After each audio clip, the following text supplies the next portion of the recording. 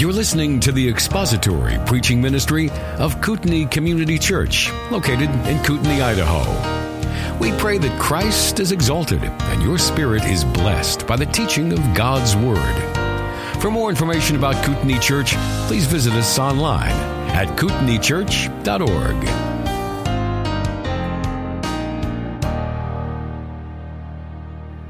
We are provided a number of examples in Scripture, some of them exemplary examples of men and women who were above reproach in their lives. Some examples are rather questionable, where you kind of wonder, where were they at spiritually? What exactly became of this person? And some of them are just examples of utter corruption and depravity and evil in every way. Good examples would include men like Joseph, of whom very little ill is said of Joseph at all in the record. Some people would even argue that his showing the revealing of his dreams to his brothers was not itself anything sinful or prideful. And if you rule that out, then there's virtually nothing said of Joseph that would make you think he had any problems or faults at all. His record is almost without blemish. Then, of course, there's Moses and Paul and Peter and John in the New Testament. Jonathan, Old Testament Jonathan. Those are men that are noble and admirable. Then you have, and that's not to say that they're without sin, by the way. They obviously are sinners, but it's to say that their record is virtually unblemished in terms of major marks against them. David, if it were not for the sin with Bathsheba and the killing of Uriah, which admittedly is quite an ugly mark on his otherwise prestigious resume, David was a godly man, a man after God's own heart. Then there are questionable examples in Scripture. Men like Samson. What do you do with Samson? He's an intriguing character, isn't he? Was Samson saved or not, do you think? Think he was? I wouldn't have wanted to be handcuffed to him when he died. I'm not sure, and Solomon is the same. Now, early Solomon is different than later Solomon. Early Solomon is good Solomon, later Solomon is bad Solomon. When Solomon dies at the end of his life, did he die in faith as a man of God, justified, or did he not? If you follow the record of Ecclesiastes, you say at the end of Ecclesiastes, which was written towards the end of Solomon's life, you get that commendation of live and fear God, and this is the whole duty of man, and his commendation to remember God in the days of your youth. Well, is that Solomon just saying, look, I've rolled the dice and I've done everything I can to sort of find the best way to live, and here's what I think is probably the best way to live? Whether Solomon really longed for and loved that advice or not is a matter of questionable record. I don't know. Jephthah? What about Jephthah? Balaam? Here's the guy who's everything about Balaam that you see in Scripture is bad, and yet he was a man who is credited to being prophet and spoke the word of God. And these are kind of questionable examples. And then there are men who are just outright evil, men like Pilate and Caiaphas and Judas. And then Judas's Old Testament counterpart, Esau. Esau is Judas's Old Testament counterpart. Esau is a man that is held forth to us as an example in every bad way. Nothing good is said about him, and he actually is mentioned here in this introduction to the final warning passage in Hebrews in verses 15 through 16 and 17. 15 through 17. Let's read these verses together. See to it that no one comes short of the grace of God, that no root of bitterness springing up causes trouble, and by it many be defiled, that there be no immoral or godless person like Esau, who sold his own birthright for a single meal. For you know that even afterwards, when he desired to inherit the blessing, he was rejected, for he found no place for repentance, though he sought for it with tears. Notice that Esau is mentioned in a context that speaks of falling short of the grace of God, that is, describes an apostate. He is mentioned here in the introduction to this final warning passage in Hebrews. He is, in fact, an example of an apostate. He's also listed right after the bitter person, or the one who, the root of bitterness that springs up and defiles many people. He's mentioned in that context. He is an example of an apostate. One whose mind, affections, whose loves, whose perspective is entirely carnal, entirely fleshly, entirely of this world. That is Esau. Now, the last time we were together, we looked at verse 15, and we saw there that there is an exhortation to us to guard against apostasy in our own midst. And we notice there the essence of apostasy in verse 15, that is coming short of the grace of God. That describes the essence of what apostasy is. Then we saw there the effect of apostasy. It is a bitter root that springs up and defiles many. And now we come to the example of apostasy, which is Esau in verses 16 and 17. Esau's actions and his significance were probably, assumably well known to the original readers of this epistle, but they're probably less known to you and I, or at least some of us who are here, probably well known to many of you, but I could assume that there are some people here who would wonder, okay, who is Esau, and why is he held forth as an example of an apostate? Why does Scripture regard him as an immoral and godless person? What justifies that? So here's what we're going to do over the course of the next couple of weeks. Today, we're going to observe here in this passage, just briefly, in verses 16 and 17, three things that define or describe Esau. We're going to notice them here. And then we're going to go back to the account of Jacob and Esau in the book of Genesis, and we're going to do a kind of a biographical sketch of Esau. Now, we did something similar to this back in Hebrews chapter 11 with Abraham, Isaac, and Jacob, but now we get to sort of take a bit of a rabbit trail, as it were, and we're going to talk about Esau and how different he was from both Abraham and Isaac and Jacob, his brother. And then with that background, and we're going to observe when we get back to Genesis, we're going to observe the three things that we're going to note here in Hebrews chapter 12. Then with that background, we will come back next time into Hebrews chapter 12, and we'll take a look at those three things about Esau. Now notice, first of all, here's our outline. If we were going to get to the outline today, this would be it, but this is your outline for like maybe next week. So the rest of this is just going to be a biographical introduction to the person of Esau. First, we notice Esau's carnality. Look at verse 16, that there be no immoral or godless person like Esau. Immoral and godless, driven by his lusts, driven by his flesh, a man of sight, a man of sensuality. That is Esau, a carnal person. Second, we'll notice Esau's contempt. That is, he despised his birthright. That also, verse 16. He sold his own birthright for a single meal. His carnality and his contempt for God's promises, they come together for this, to create this action whereby he sold his entire birthright for a mere meal. And then third, we'll notice the consequences in verse 17. For you know that even afterwards, when he desired to inherit the blessing, he was rejected, for he found no place for repentance, though he sought for it with tears. His rejection by God for his act of selling his birthright, by the way, that brings up two other related theological issues that we will address at some point in connection with Esau in the next several weeks. One, God's sovereignty in the whole affair. Because God said of Jacob and Esau, Jacob I've loved and Esau I've hated. This describes his sovereignty over this because God said to Rebekah, the older will serve the younger. So God obviously chose Jacob, as Paul says in Romans chapter 9, before either of them had done anything good or evil. And so how is it that God is sovereign, and yet the sins of both of these men play out in their lives to accomplish God's purposes? That is the joining of the sovereignty of God and the responsibility of man.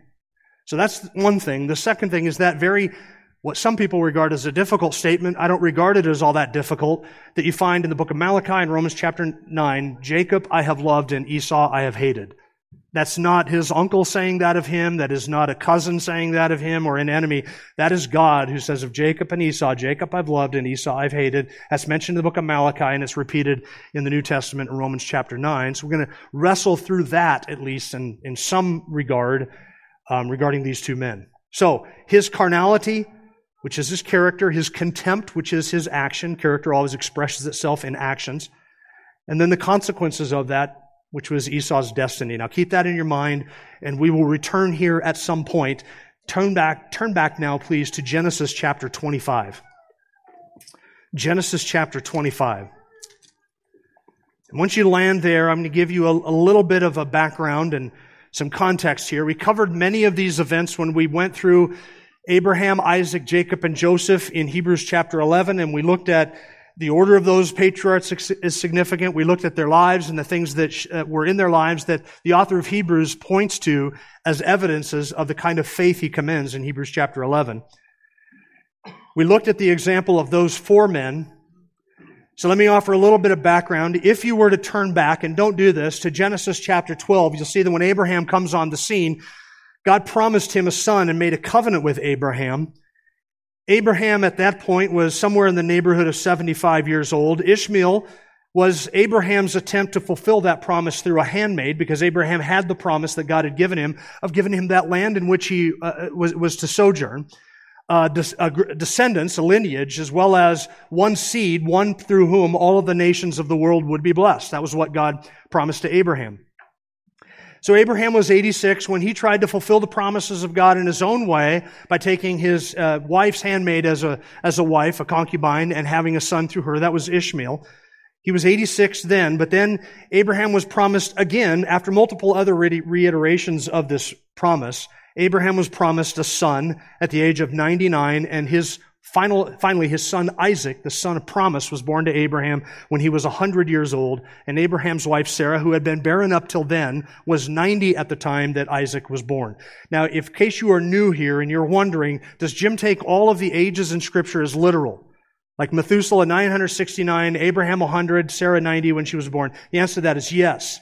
Because those ages pose no problem at all for somebody who holds to a young earth creationist viewpoint, as I do, and takes Scripture in the sense in which it is. It fits within a Christian context and a Christian theology. And when we think of Abraham being 100 years old, don't think of somebody that you know that is 100 years old and think, okay, Abraham was that old, and then he lived another 75 years after that. So what must he have looked like and walked like and talked like when he was 175 years old? Ages were not calculated in like dog years or cat years back then, so that's not how they counted them. But the aging process was different in the early years of creation, and it sped up after the flood. So yes, Abraham at 175 years old would probably be like me at 80 or 90. Abraham at 100 would be like me today at 50. Because it was about half or double for him. Now, before that, it was different. So yes, I take these numbers as actual numbers. So Abraham lived then to be 175 years old. Now, if Abraham was 100 years old when Isaac was born, and he lived to be 175, right? Homeschool kids, help out your other people, parents who went to public school with this one. That means that when Abraham died at 175, Isaac was how old?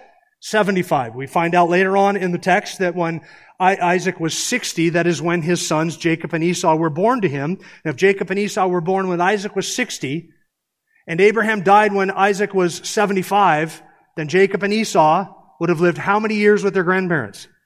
15 years. And we have every right to presume that Jacob and Esau would have grown up in the same tribe, in the same neighborhood. They would have been very familiar with Abraham. So Abraham, Isaac, and Jacob and Esau, they would have lived together for at least 15 years. Now, Isaac was the son of promise, not Ishmael, which was Abraham's firstborn. God's choice was for Abraham's lineage to continue through Isaac, and for all of the blessings of the covenant and the blessings promised to Abraham, they would continue through Isaac and not through Ishmael, which included the land blessings, the physical blessings, material blessings, as well as the spiritual blessings. Now, Isaac was 37 years old when his mother Sarah died, and he took a wife 3 years later at the age of 40. And at the age of 60 is when Rebekah, his wife, had Jacob and Esau. Hoping I'm keeping all of the numbers correct, as well as the timeline and the names. So now Genesis chapter 25, verse 19. Now these are the records of the generations of Isaac, Abraham's son. Abraham became the father of Isaac, and Isaac was 40 years old when he took Rebekah, the daughter of Bethuel, the Aramean of Padan Aram, the sister of Laban, the Aramean, to be his wife. Isaac prayed to the Lord on behalf of his wife because she was barren, and the Lord answered him, and Rebekah, his wife, conceived. And again, he was 60 when this happened. So they've been married for 20 years, obviously trying to have children. She was barren and unable to conceive. So Isaac begins to pray to the Lord for a child, for his wife to conceive. Why would Isaac be praying for that? Isaac would be praying for that because he knew that the blessings of the Abrahamic covenant, everything God promised to Abraham, would be given to him.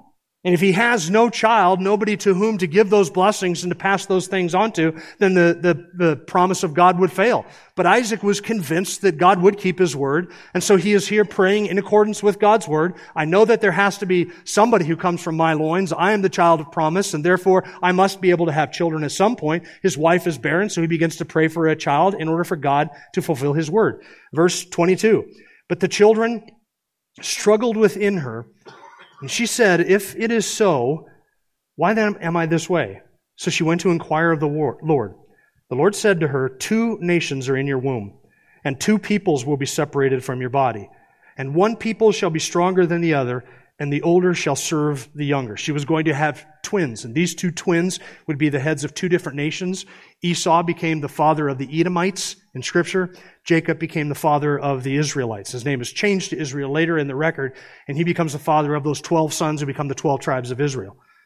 Now, Rebekah could not foresee how this pregnancy was going to come about, so she inquired of the Lord, and the Lord revealed that she was having twins, and that in these two twins, something would happen which would be unexpected and out of the ordinary, namely that the older would end up serving the younger. Now, this is the opposite of what would have been expected in that culture.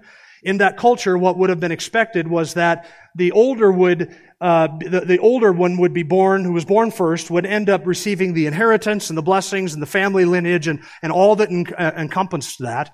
And then that anybody else born after him, the younger, would end up serving and being part of that family by serving the older. But here the Lord reveals it's going to be the opposite. The older one is going to serve the younger one. Verse 24, when her days to be delivered were fulfilled, behold, there were twins in her womb. Now the first came forth red, all over like a hairy garment, and they named him Esau.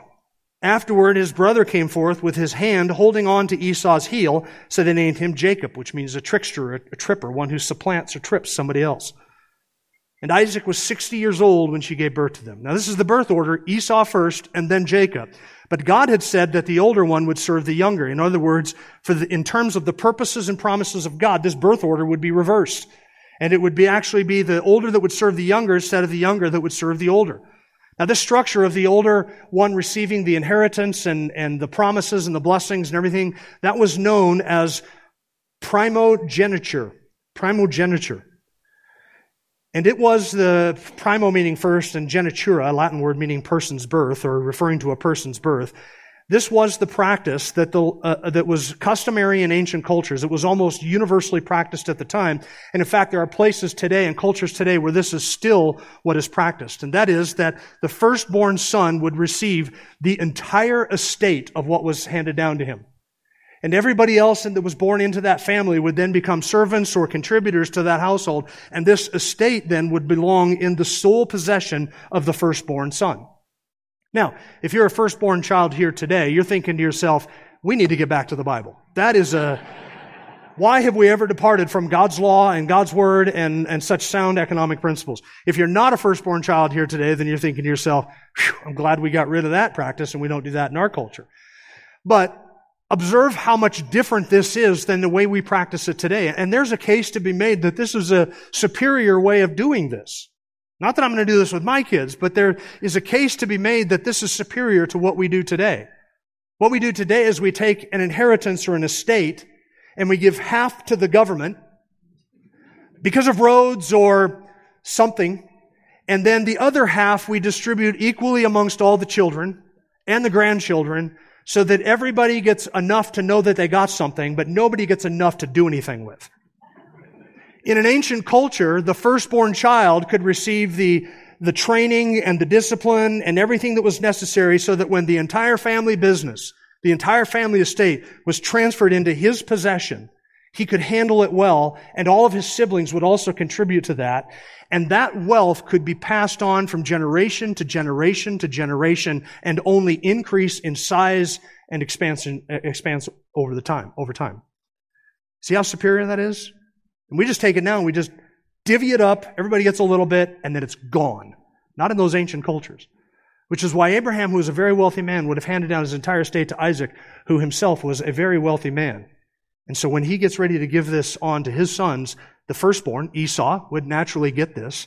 But God had said the older is going to serve the younger. This is going to be flipped on its head with these two boys. This was a practice regulated by the Mosaic law. I'm going to give you Deuteronomy chapter 21, verses 15 through 17. Here's how the law of Moses regulated this practice. If a man has two wives, and the one loved and the other unloved, and both the loved and the unloved have borne him sons, if the firstborn son belongs to the unloved wife, then it shall be in the day he wills all what he has to his sons. He cannot make the son of the loved, the firstborn, before the son of the unloved, who is the firstborn. But he shall acknowledge the firstborn, the son of the unloved, by giving him a double portion of all he has, for he is the beginning of his strength. To him belongs the right of the firstborn. In other words, if a man has two wives, one of them he really prefers, one of them not so much, but the one that not so much has the firstborn son, he can't take the child of the woman that he loves and give him the inheritance and the rights of the firstborn. He has to honor the birth order and give it to the son of the woman whom he doesn't love as much, because that is his firstborn son. Now, this passage in Deuteronomy does not prescribe polygamy. It doesn't endorse polygamy. It doesn't excuse polygamy. It regulates the law of transferring inheritances in a polygamous situation. It's quite different. So the law provided for a way of passing on wealth from one generation to another. In the case of Jacob and Esau, the birth order and the blessings would be flipped. Paul uses this as an illustration of God's sovereignty in Romans chapter 9, which we read at the beginning of the service. Rebekah also, when she had conceived by one man, our father Isaac, for though the twins were not yet born and had done nothing good or bad, listen, so that God's purpose, according to his choice, would stand. Before they had done anything good or bad, God chose Jacob. And that's described in Romans chapter 9 as well as Malachi. Jacob I've loved, and Esau I have hated. The purpose of God in choosing Jacob over Esau is secured in two events in Jacob's life. Two events. And here they are. First, Esau sells his birthright to Jacob. Second, Jacob stole the blessing from Esau. These are two separate events. Esau sells the birthright to Jacob, and then second, Jacob steals the blessings from Esau. Those are the two events through which, and they happen years apart, those are the two events through which the predetermined plan and purpose of God in choosing Jacob over Esau would end up fleshing out in time and history to accomplish what God had predetermined should happen. So let's look at the first one. Esau sells his birthright. Genesis chapter 25, verse 27. Now, verse 26, where were we at? Yeah, that mentions Isaac being 60 years old when she gave birth to him. Verse 27. Yeah, I'll catch up. I appreciate the help over here. That was good. Genesis 25, verse 27. When the boys grew up, Esau became a skillful hunter, a man of the field, but Jacob was a peaceful man living in tents. Now, the exact age of the men when what is about to unfold happens is a bit hard to determine. Obviously, the men are grown by this point. We can later in chapter 26, verse 34, Esau is 40 years old when he takes wives. So we can presume that this exchange over the birthright happened when they were probably in their 20s, maybe their early 30s. In other words, these are not teenage boys sitting out in the sandbox playing with their Tonka Troys, bartering over things that they know nothing about, where one makes a flippant comment, yeah, I promise I'll give you this if you give me that. It wasn't that at all. These were grown men who understood everything concerning the implications of what is about to go down here. Verse 28. Now Isaac loved Esau because he had a taste for game, but Rebekah loved Jacob. Now obviously this is dysfunction in the family to some degree here, and we talked about that earlier in Hebrews chapter 11. Verse 29, when Jacob had cooked stew, Esau came in from the field and he was famished. And Esau said to Jacob, please let me have a swallow of that red stuff there, for I am famished. Therefore his name is called Edom, which means red. Jacob said, first sell me your birthright. Esau said, behold, I'm about to die. So what use then is the birthright to me? Now Jacob wanted the birthright. Before we go on to the rest of this exchange, what was the birthright? The birthright for Jacob and Esau, listen carefully, was not just the entire wealth of the family, which is Abraham and Isaac and everything that had been accumulated for multiple generations. It wasn't just that. It was more than that. For these two brothers, the birthright included the promises given to Abraham back in Genesis chapter 12 that are reiterated in chapter 15 and 17. In fact, when we were in Hebrews chapter 11, we spent 2 full Sundays just tracing the theme of what God promised to Abraham all the way through the book of Genesis. 2 full Sundays. All the way to the end of Genesis, chapter 50, with Joseph in Egypt and the promises that he made his brother make concerning his bones. This promise to Abraham of a land, a nation of descendants after him, as well as all of the physical, material, spiritual blessings, all of that is incorporated in that. It is not just a promise of physical blessings, but also the promise of spiritual blessings that is at stake with Jacob and Esau. So everything that belonged to Abraham physically, materially is yes, but all of the promises that concern eternity that belonged to Abraham are also to be handed off to either Jacob or Esau. That is what is at stake. In fact, if you look up at verse 5 of chapter 25, you see that Abraham gave all that he had to Isaac. So now Isaac possesses everything that Abraham had, including the promises, including the covenant. It's all coming through Isaac, and will go to either Jacob or it will go to Esau. God's purpose was that the older would serve the younger. In other words, God's purpose was that Jacob would receive all of those blessings. The Abrahamic covenant was physical blessings, but it was also immense spiritual blessings, which were far more important. In fact, the crowning jewel of the Abrahamic covenant, the crowning jewel of what God promised to Abraham, was not physical blessings, and it wasn't the land, and it wasn't the nation. The crowning blessing of the Abrahamic covenant was God Himself. God promised Himself to Abraham. Genesis chapter 15, verse 1, after these things, the word of the Lord came to Abram in a vision, saying, "Do not fear, Abraham, I am a shield to you. Your reward shall be very great." Some translations translate that, "I am your shield and your exceedingly great reward." What God promised to Abraham was Himself. He swore Himself to Abraham. That was the crowning jewel of the Abrahamic covenant. Genesis 17, verse 8, "I will give you and your descendants after you the land of your sojournings, all the land of Canaan as an everlasting possession, and I will be their God." See, the land came with the promise that God would be their God, that they would be His people, and He would be their God, and they would worship Him, and He would bless them. And there would be this eternal relationship between God and Abraham's descendants who were His descendants by faith. That was the promise. God promised Himself to Abraham, and it is that over which Esau is bartering. Not just an earthly inheritance. It's not just all the food in the cupboard and the animals and the servants. It's God Himself who is leveraged by Esau for a bowl of soup.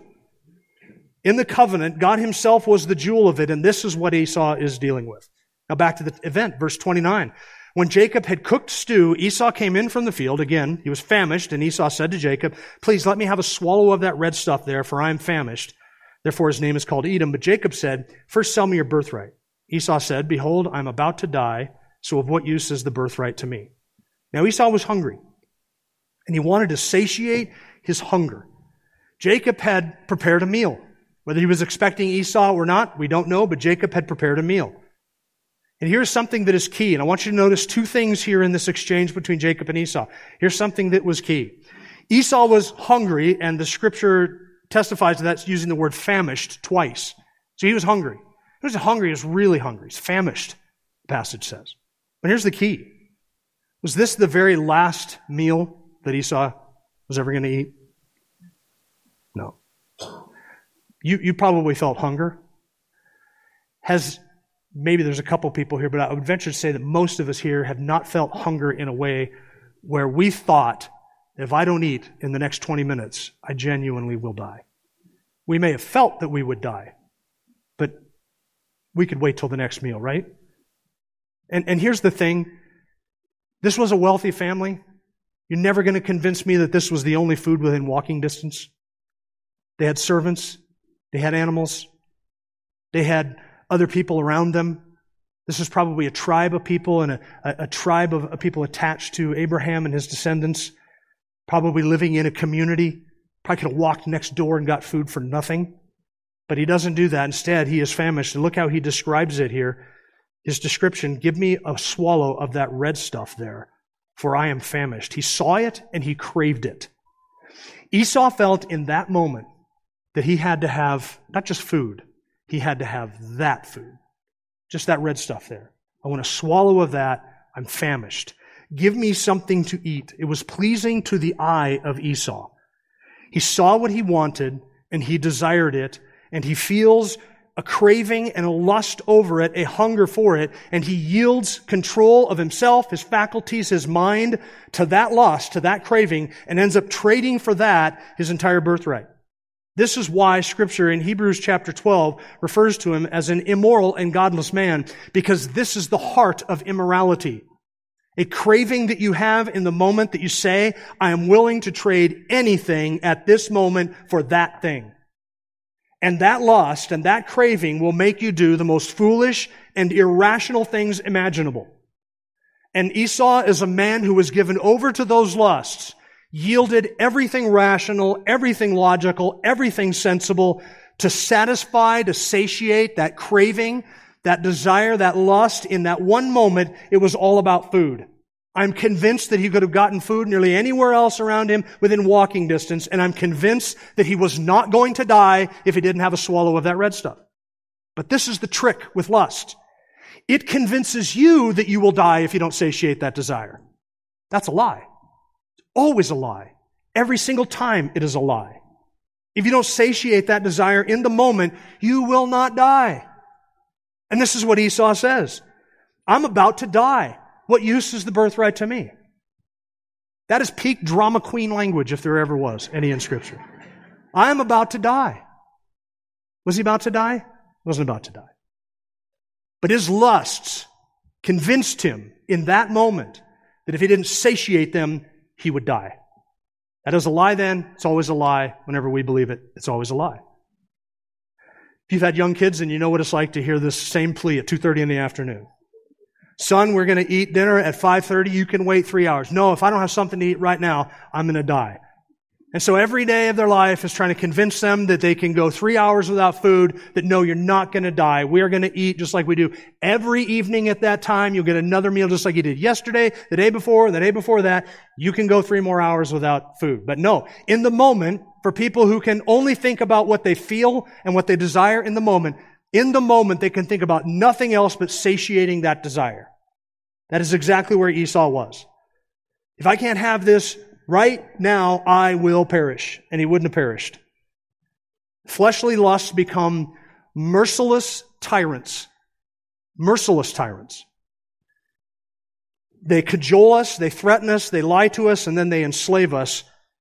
And they make men and women willing to do the most irrational and foolish things for a moment's gratification. This is why Paul says in Romans chapter 6, yield your members as instruments of righteousness to life or of sin which leads to death. You become the slave of the one you obey. Obey righteousness, you become a slave of righteousness. Obey sin, you become a slave of sin. And the more you yield yourself in obedience to those two things, the more enslaved you become to them. Esau was a man who was given to yielding himself to every lust and craven desire imaginable over the course of his whole life, so that when the desire for food struck, he just felt like he was going to die if he didn't get some food. Now, he wasn't about to die, but look at how nonsensical his thinking is. If he was truly about to die, let's grant the premise of his argument for just a moment, but if Esau was truly about to die without that food, listen, that is when the birthright would mean the most, right? That's when it is at that moment you would not want to exchange the birthright for food. Because if you are about to die, then you know that one of two things is going to happen. Either you are going to die and you are going to get all of the spiritual blessings that are promised to Abraham and his descendants, in which case if you're about to die, you don't want to sacrifice that for a bowl of soup. Or you are God is going to so preserve your life so as to fulfill His word by giving you descendants. And at this point, Esau's not even married. So this birthright should have been of utmost importance to him, because he should have seen in the birthright God's promise to give him everything.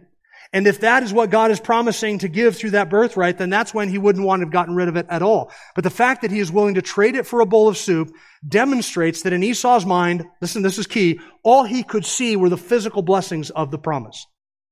In other words, Esau is thinking this: I feel like I am about to die if I don't have this soup. Jacob wants to offer me a bowl of soup for my birthright. If I deny the bowl of soup, then I'm going to die, and everything that my father Abraham gave to my father Isaac, all of that is going to be given to Jacob anyway, in which case all of the blessings promised to me mean nothing to me. How could he say that? Only if he was thinking solely in terms of the material aspects of the blessings, just the material inheritance. What good does an inheritance of $1 million do if you're dead, right? But what good does eternity and the land and heaven and God do you if you're dead? Everything. But all Esau could see was the physical blessings promised. And he realized, or at least he reasoned to himself, I'm willing to exchange all of that for this bowl of soup, because if I die, what good does all the money in the world do me? That is his carnality. This is why Hebrews chapter 12, verse 16 says, let there be no immoral or godless person like Esau, who sold his birthright for a single meal. The word godless means common or worldly or profane. It describes someone with no room in their thinking for God, who leaves God out, whose reasoning and mental math does not include any spiritual verities at all. Somebody who thinks only in terms of the moment, only in terms of the immediate, Esau was, in every sense of the word, carnal. Look at verse 33. And Jacob said, "First swear to me." And he swore to him and sold his birthright to Jacob. I would love to have been a fly on the wall inside the tent when that happened. When Esau came in and he was hungry, and Jacob, what did he prepare it thinking Esau was going to be there? Was he setting a trap? We don't know. It doesn't say. But he has a bowl of soup, and Esau says, "I'd like a bowl of soup." And Jacob says, "All right, sell me your birthright." When Esau said, "All right," did Jacob go, whoa, wait, what did you say? Seriously? This was not a rash decision by Esau, because he realized once Jacob said, "Okay, let's swear to it first. Here's my piece of paper. I, Esau, devote to Jacob, hereafter called the one who receives this," and all the legal language all the way down, sign here at the bottom. Let's call in a notary, have them notarize this. What Esau did was not a rash reasoning on his part. It was, in fact, a determinate, well thought through, intentional act, because when Jacob said, "All right, swear to it," Esau swore to it. So it wasn't just words that slipped out that Esau then had to live with. It was a decision that Esau made. He did the math in his mind and said, "I'm willing to exchange everything for a bowl of soup." So verse 34, "Then Jacob gave Esau bread and lentil stew, and he ate and he drank, rose, went on his way." That next line, verse 34, is one of the most stunning sentences in all of the book of Genesis. "Thus Esau despised his birthright." That's his contempt. His carnality, "I will trade you anything for a bowl of soup."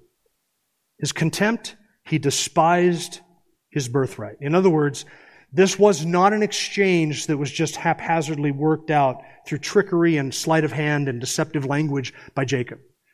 This was, in fact, an expression of Esau's contempt for the promises of God as well as the God of the promises.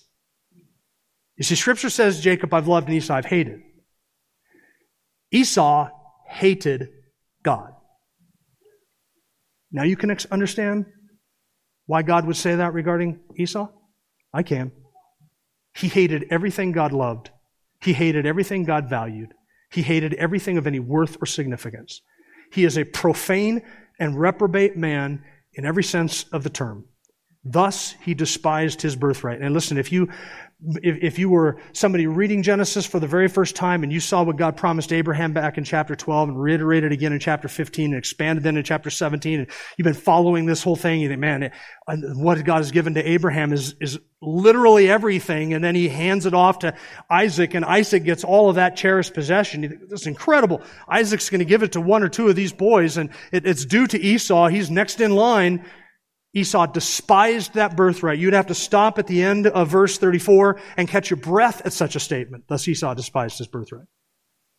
And here is Esau's contempt, and herein lies the lessons for us. Let me give you three of them. Number one, Esau showed contempt for the eternal, and he preferred the present. He traded eternal blessings, eternal riches, eternal joys for the satiation of one desire in the moment. This is as immoral and profane in thinking and reasoning as it can possibly get. Esau said to himself, I want that now. I will give anything for it. I have to have it now. I will trade anything to satiate this desire. That was what was in the back of his mind. And here is the sad irony of the whole thing. Esau would be hungry again in a few hours. So it's not even a lasting satisfaction. Because that satisfaction is not going to last, is it? This is exactly what happens in the heart and the mind of everyone who is addicted to or looks at pornography. They think, I have to have this now. I'll satisfy this desire now. They give into it. They trade away spiritual and eternal things for temporary, present, now gratification. And how long does it take before the desires come back? You will never permanently satisfy that lust. Never. Never permanently satisfy that lust. And notice how different Esau is than his grandfather Abraham. Abraham is commended for his faith. Back in Hebrews chapter 11, When he was called, he obeyed by going out to a place which he was to receive for an inheritance, and he went out, not knowing where he was going. By faith he lived as an alien in the land of promise, as a foreigner in a foreign land, dwelling in tents with Isaac and Jacob, fellow heirs of the same promise, for he was looking for the city which has foundations, whose architect and builder is God. But as it is, they desired a better country that is a heavenly one. Therefore God is not ashamed to be called their God, for he has prepared a city for them. In other words, Abraham is commended for a faith that was able to see what he could not see with the naked eye. And so he lived by faith, looking forward to something he never realized. He believed that promise, and he was not willing to trade anything, even the convenience and comfort of permanent dwellings in the land that he was promised. He wasn't willing to trade anything for that promise. How different is that than Esau? Abraham saw things you cannot see with the naked eye. A city, a future, a land, the fulfillment of a promise, resurrection, none of which can be seen with the naked eye. And Esau saw only things that can be seen with the naked eye. Abraham lived by faith and not by sight. Esau lived by sight and not by faith. And all how the mighty have fallen. This is the grandson of the great Abraham, a man whose faith is renowned. And Esau had no part in it. Second, Esau showed contempt for the spiritual and desired the physical. He traded something of inestimable spiritual worth for a bowl of soup. The King James back in Hebrews chapter 12 says he sold his birthright for a piece of meat. But the word there is not translated meat. It doesn't mean meat. It's a word used for food or for eating. So it wasn't even meat. Now there may have been some meat in the lentil soup that Esau got for this, but it's not like it was a beef stew. It was lentil soup. It's like one of the worst soups you can make. It's not even a good soup. It's not clam chowder. It's not Midwest chowder. It's nothing like that. It's just lentil soup, red lentil soup. That's what you sold all that for, was red lentil soup? Not even meat. A single bowl of that. Not a buffet of smoked tri-tip, crab legs, shrimp scampi, ribs, lentil soup. Phil Johnson, regarding this text, he said that it is pretty plain fare over which to barter away eternal blessings. Same thing can be said about every time we give into a craven desire. That's pretty plain fare over which to barter away your eternal blessings. Third, Esau showed contempt for what is valuable and desired the worthless. Utterly worthless. God's blessings, His favor, His presence, His heaven, the land, the eternal dwellings, the resurrection to life. Esau bartered all of that away. He was a godless man who had no room in his mind for what was truly valuable. In fact, he had no spiritual eyes with which he could see the value in the promises that God had given to him. No ability to perceive that whatsoever. And thus we see his carnality and his contempt, and they go together. Esau was a man driven by his earthly, sensual, fleshly appetites, despised real riches. And the person who that describes will trade away anything for the most temporary, worthless, and temporal things in this world. See to it that there be no one among you who is a godless and immoral person like Esau, who traded away everything for a bowl of soup. That is the worst exchange in human history. Thus, Esau despised his birthright. He is an immoral person who committed a short-sighted, immoral act. He did it deliberately, he did it intentionally, and his act was an expression of his contempt for the God of the covenant. Now, we're not going to get to the stealing of the blessings today, which was the second event. I told you it's two events. The first, Esau sells the birthright. The second is Jacob steals the blessings. So we'll get to that next time. Then we'll go back to Hebrews chapter 12. Now, what about Jacob? Is Jacob without any sin in this? He certainly is not. Couldn't he just have given his brother a bowl of soup? Is there anybody here who was thinking that the whole time? Couldn't he just have given his brother a bowl of soup? Wouldn't that be the kind, gracious, and godly thing for Jacob to see Esau famished? And even if Esau is given to his lust, he thinks, I have to have this soup right now. Give me that bowl of soup. I'm willing to give anything for it. Couldn't Jacob just have said, brother, look, you helped me out a couple weeks ago when you helped me shear the sheep. I'll give you a bowl of soup. It's no big deal. Couldn't Jacob just have done that? Was Jacob scheming here? He was. Was Jacob in sin here? I think he was. I think Jacob was sinful in his intentions. He was sinful in his ploy to get this from Esau. And Esau was sinful in his despising of God and is willing to trade all of that for a bowl of soup. But God was working through the sin of both of these men to accomplish what He predetermined from before the foundation of the world.